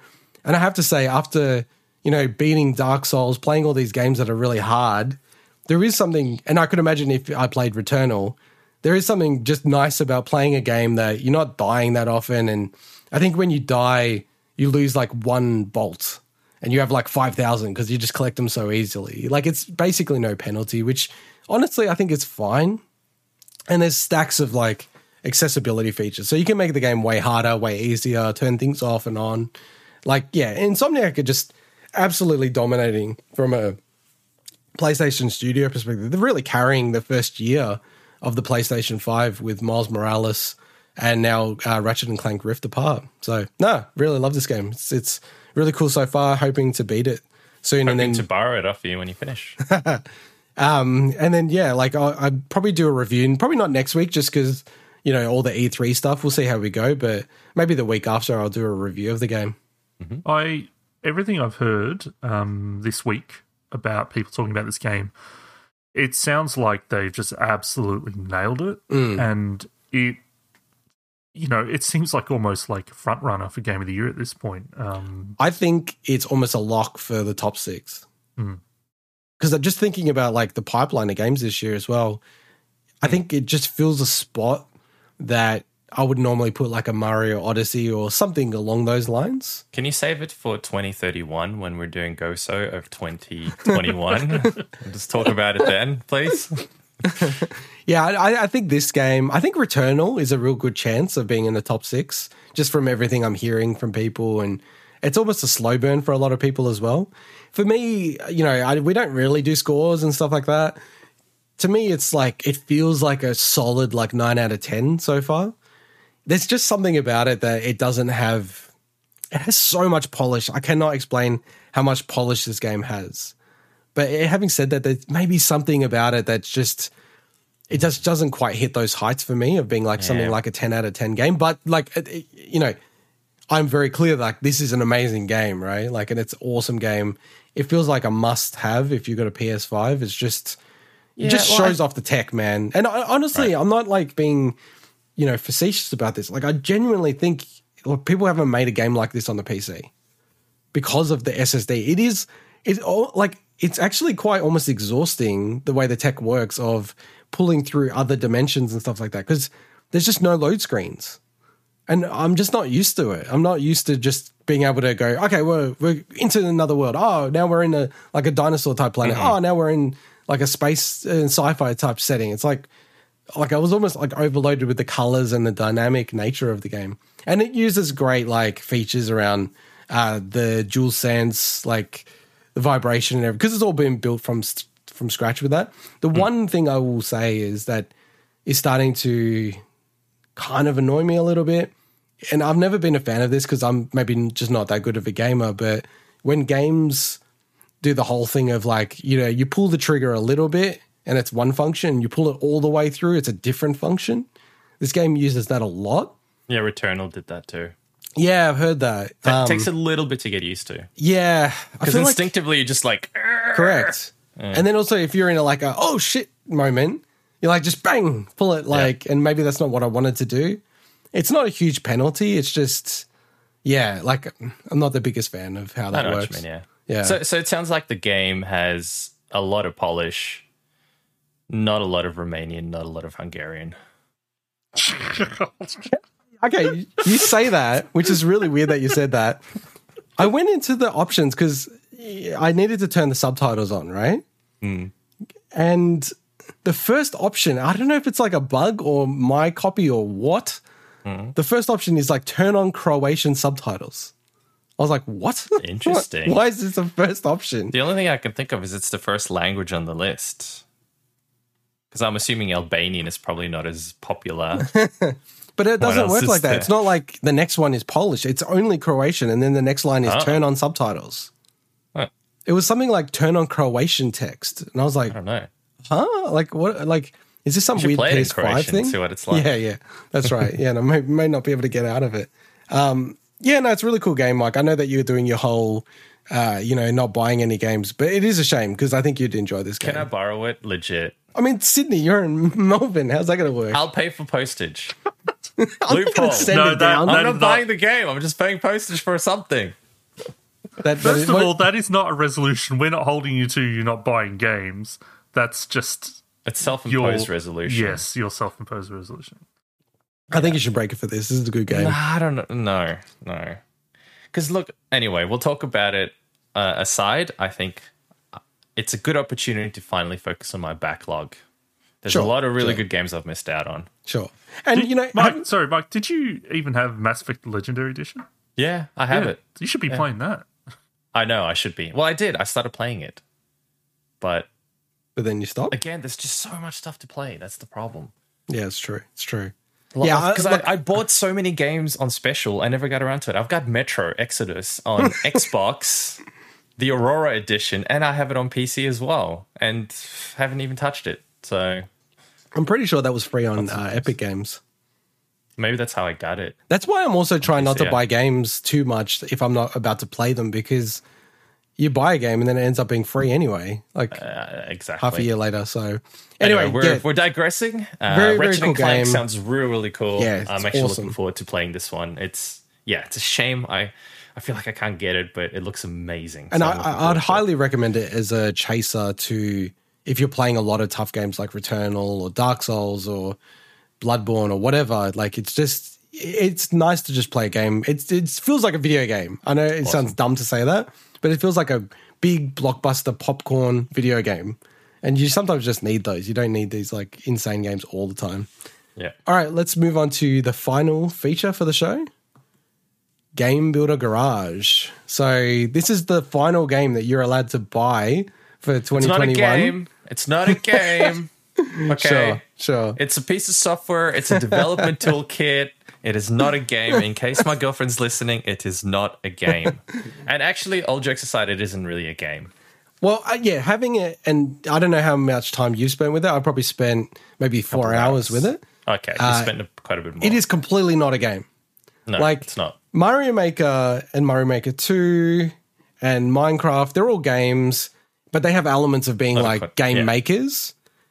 But there are gaming elements. Like if you just want to play, you can do that. This is not that. This is really a game maker. Like it is not fun if you just want to play. It a game builder garage. Yeah, game builder garage, exactly. So the games that's out, you can't build what you want when you first open it. You have to do the tutorial. So you have to do the first like intro, and then the first proper tutorial, and then the game unlocks at that stage. Are you up to that stage, Mike? Yeah, I'm up to that stage. Yeah. So I did that. I did the very first intro. I didn't do the Alice part of the one that you have to do as a mandatory, and then I did free creation for a little bit as well. Yeah. And man, the tools are just like incredible. Like I'm actually like blown away at how cool the tools are. Yeah. Like, and the way they've used characters, and each character has a different personality, which is fantastic. Even the way they talk, and it's very consistent. As in the camera one always says "darling." It's brilliant the way they've done that. It just makes it so much easier to learn. yeah, and just the way the mechanics, like we should probably point it out, the way the mechanics work for this game, it's kind of important to know. So you can build your own games. There's like a huge limit on like, you know, how many games you can have. I think it's 64 from memory. I couldn't imagine hitting that realistically because, you know, it's quite a lot of work to pull something realistic and good together. The other thing is, you know, there's little elements that you're talking about. So it might be a nodon, which is a constant. So it just spits out a generic number that you pick. There's a limit on how many you can have. So it's 512 in any game that you build. And then the connections between those nodons there's 1024, which is important because it kind of means, you know, even if someone wanted to go insane and pull something like crazy together, there are like genuine limitations on what you could do, right? Like it's not just a complete free for all. But it is like insane to see what some people have done with it, like even with these limitations. Like, and this is like day one. So I can't imagine what people have done in like day two. But being Nintendo, like they have insane polish in this game.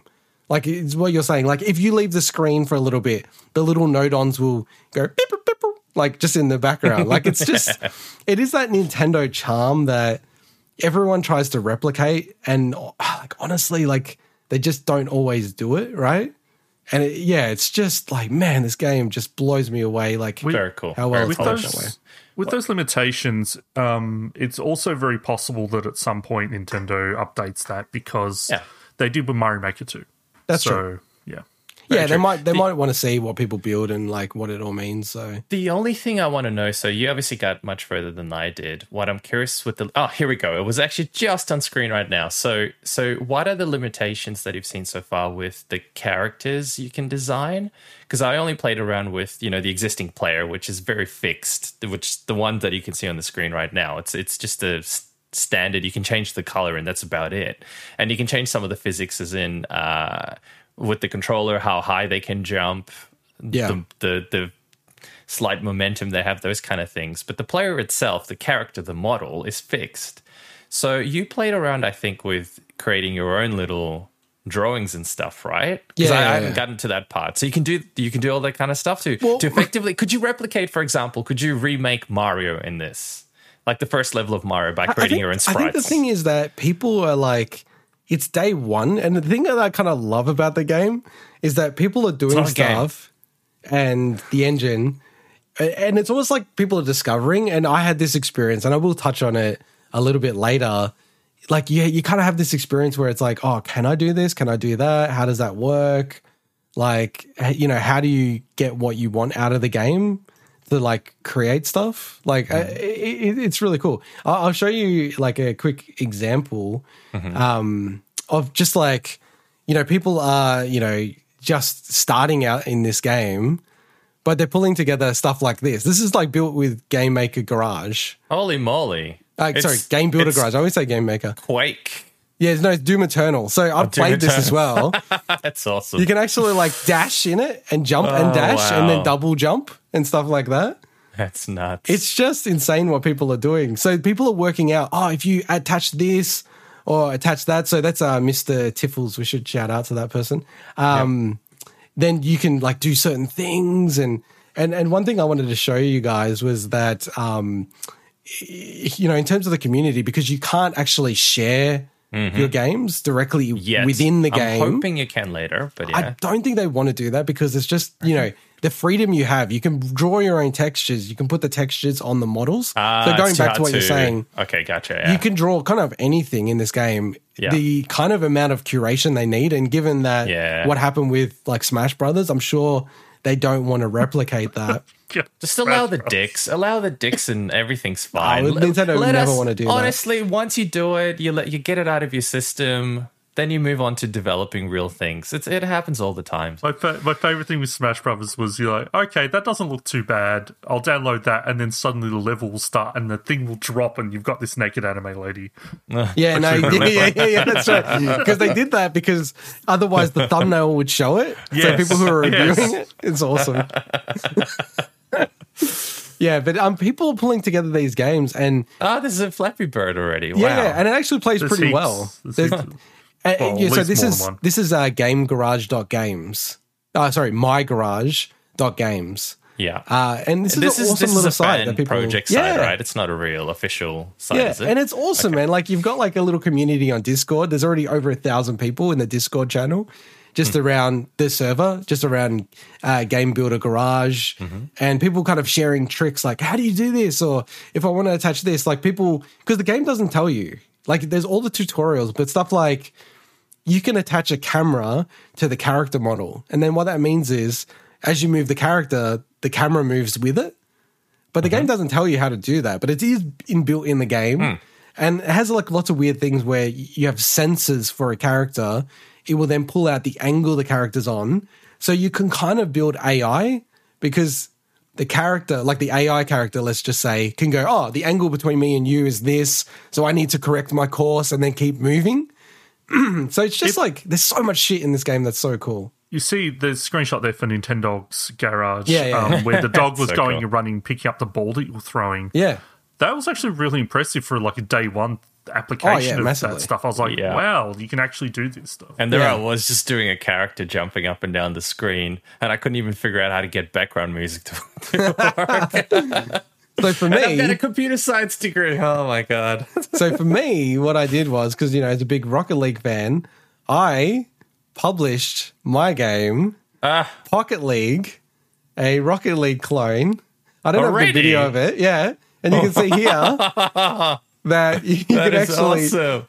and all of these cars are controllable by 4 controllers, and if you hit one of the goals, then the game resets, and you can have a counter and all this other kind of stuff. So And a delay and a reset. Because you were kind enough to put the link in there, I've had a good long look at this for this morning, and in your description saying that, and to complete a certain resolution, if this was an official Nintendo site, I think you'd have a lot more weight.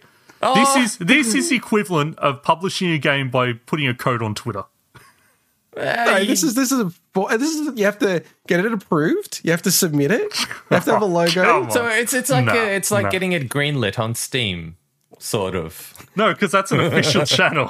What do you reckon, Mike? Is this? Have I published a game for 2021? Look, I reckon he has. Yes, one of the I reckon he resolutions has. is done. Now, to be fair, Mike, Sweaty, I'm slightly biased because I intend to do the same thing. yeah, no, but Mike, yours is different because it's not publishing. No, 2 out of 3. 2 out of 3. You were so whipped. You know why? Because Intergot, so whipped. Tell my girlfriend that. You're whipped by Intergot.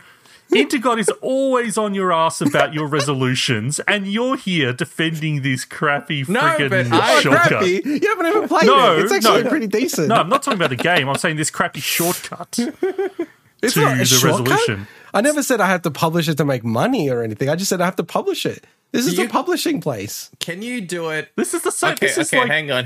Swinny. making a game in Mario Maker. Swinny, what if he makes a 3D version of this that more It is 3D. closely... No, as in not top down. I'm talking about like a proper replicating the look of actual Rocket League in 3D. I could do that straight away. I could just flip it. I'm not talking about the game. I haven't played it. Like, I'm not talking about that. I'm saying So to it is a say... game, would you say? He did let that slip. No, but I'm saying that... No, of course it's a game. I'm saying Okay. to publish it, to say at the bottom... MyGarage.games is a free platform by the community in no way affiliated with Nintendo. You've not published this game. What does that mean? That's got nothing to do with it. Okay, into God. What if I make a new company called Mike's Publishing? Why and I publish it because I need to also do the same thing.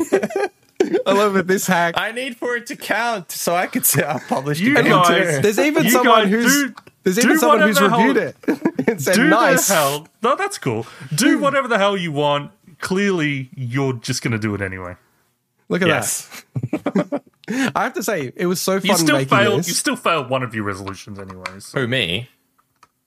No, How? he admitted to failing one of his resolutions. Oh, He that's did, because yeah. I pulled But no, my I back. didn't. So I'm not sure what I could do there. but it's still a fail.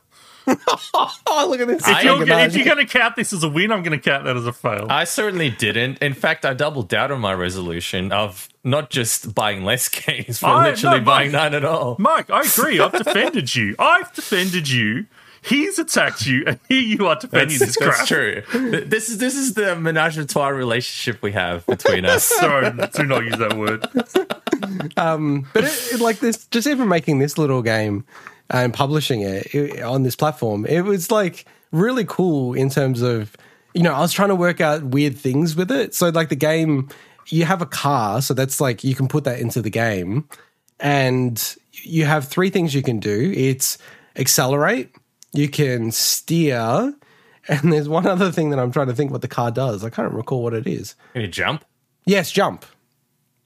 So the only thing is I was like, oh, accelerate, and like, great. I'm like, how am I going to do that where I want it to be like the trigger, you know, just like in Rocket League, and then like the like another button to go reverse or brake.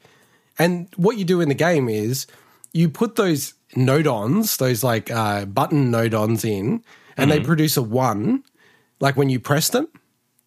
So what I did was I put those node-ons in, then there's another node-on, which is a calculator, and I did subtract. So I did, if I'm pressing, like just say ZR to accelerate, that's a 1. If I'm pressing R, which is like brake or reverse, I'm minusing that. So what it means is when I press R, it will produce a -1 number out of the calculator. Then I fed that straight into the accelerate, decelerate, you know, connecting point on the car node-on, and then it would work. It was crazy. I'm just like, there's so many like little things in this game that's just, it gives you that moment of like delight of going, oh, cool, I've worked this out. I've worked this like funny thing out on how to actually make this work. Wow. Because the game doesn't tell you that at all. No. That's the cool thing about it. No. So the experience / toolkit doesn't tell you that at all. Yeah. I must admit, even just pulling this game together and publishing it on this platform, it's like, it kind of made the game worth it already because it was just really fun experience. Like, I feel like I won't forget, like, oh, it was like really like awesome and different. Like, you know, it's not something you'd normally do every day. So I'm a huge fan of this, this game maker, whatever you want to call it.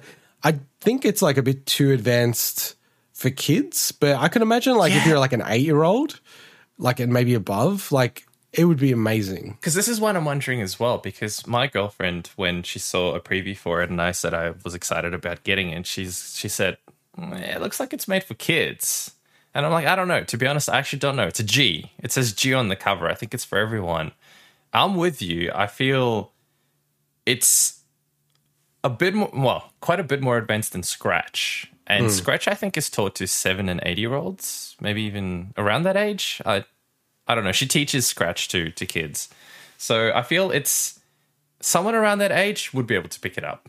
And I would actually love to see kids that age do some of this stuff and the stuff that they come up with. Swinny?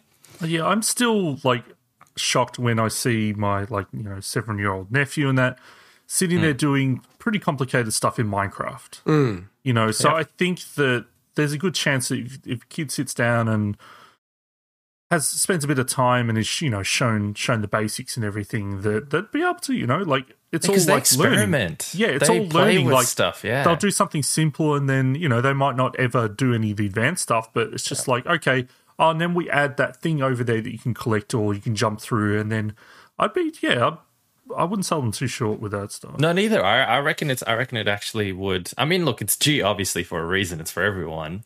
And they're not going to put minimum age on it. That's a bit stupid. Exactly. Not but I actually think, yeah. So my niece, I'll just keep calling her that. I will encourage her parents to get her a copy of this. I think it'll be brilliant. Because I got her the Switch, she loved Minecraft, and I think this is a whole new level of learning and playing around and doing stuff. I think she'll love it. The only thing I'd say is, and this makes me sad, I feel like this game is going to get buried. Oh, hope not. I really think it will. Like, I think Nintendo is not even really on socials, because I follow them pretty closely, obviously, with, maybe Switch Pro coming up and everything like that. They're just not really talking about it that much. There's not much marketing behind it. Even when I went into EB, they were like, oh, what is this game? Like, they didn't really know what it was. And did they even have copies of it? They didn't even have copies of it. JB had a ton. I got it from JB and they had a ton of copies. It was really weird. Yeah, so it's like the equivalent of GameStop in the States. It's like I pre-ordered it and they were just like, oh, we don't have it. We don't have it in stock yet. Weird. And another store did. So I don't know. And even like JB, they only had 2 copies of it, like in my area. And it felt like no one else was interested in it. My JB had a ton of copies. Yeah. There were a lot on the shelf. And then when I went to the back, I took one of the cases and there was just a stack of brand new copies. They're all open, though. It's really weird. Some games are shrink-wrapped from Nintendo, some aren't. I don't get the logic. Yeah. Maybe it depends who publishes them. Quick question, Swinny. Are you at all keen on getting this and experimenting and sharing some of your creations with us? No. Damn. Sounds cool, but it's not for me. I prefer something like your Mario Maker or something like that. Just because I like kind of the idea of a like consistent mechanic thing with that kind of tool. This stuff has just never really interested me. Even when you go back to like RPG Maker, there's consistency there, and it's kind of like, okay, I like working in this framework as opposed to I like working with almost zero framework. So. Well, yes and no. I mean, if you have it in your mind that you're going to make a 2D platformer, it's got the framework to make a 2D platformer, if you know what I mean. Yeah, but But I know what you mean. It's I prefer it's very open-ended. I prefer tools that are more focused. Yeah, I know what you mean. Yeah, totally get you. Yeah, it is much more open in that way, and I just genuinely think it's a really cool way to learn the fundamentals of programming. Because without like any programming at all, there's no. Yeah, no, because they call it programming, but I'm looking at going, this isn't really. It is programming. It's programming, but it is. It's just it uses a visual language as opposed to a code-based character language. Which is not like the funny thing is with Unreal Engine, that actually has visual structures that's that you just drag and drop using nodes. Exact same kind of like ideas. Yeah. Just obviously, you just get down underneath as well. You can look at the C++ code if you want. Whereas this you can't. But I just think I think probably for me pulling things together, I was fortunate because I got a programming background like you, that you understand the fundamentals of what you need to do. Yeah. So it's kind of like it was very easy for me to go, oh, okay, I need to do this and that. I've even seen some people go, oh, it's limited because it only has like an AND gate and a NOT gate. But I'm kind of like, no, well, you can just XOR but you can just use an AND gate and a NOT gate to make anything. So it's like there's just like a lot of stuff that people, I guess, they don't know, and it makes it harder. It'd be nice if they just had an OR gate. It seems weird that they limited that. Did you try mouse support? Oh, yes, I did. Yeah, I'm glad you asked about that. So because I got into making this game, and I'm like, oh, look at this, I'll be able to complete my resolution. Sweet. And I plugged in my Bluetooth mouse, and it actually worked. And it was like, you pretty much do everything. You could spin the wheel, like the scroll wheel, and it would actually go in and out of the screen. Like, it was actually insane, like, when I was doing it. Wow. Does it make it heaps easier to build stuff with? I think because this is Bluetooth, it was a bit laggy, so I never tested it with a fixed mouse. Definitely on my Bluetooth mouse, it was slightly laggy, but I kept using it, so that just shows it does feel better. Okay. It actually made me go, because Swinny, with Super Mario Maker 2, you can't use a mouse, right? No. Yeah. That would, it would be so good if they could do that.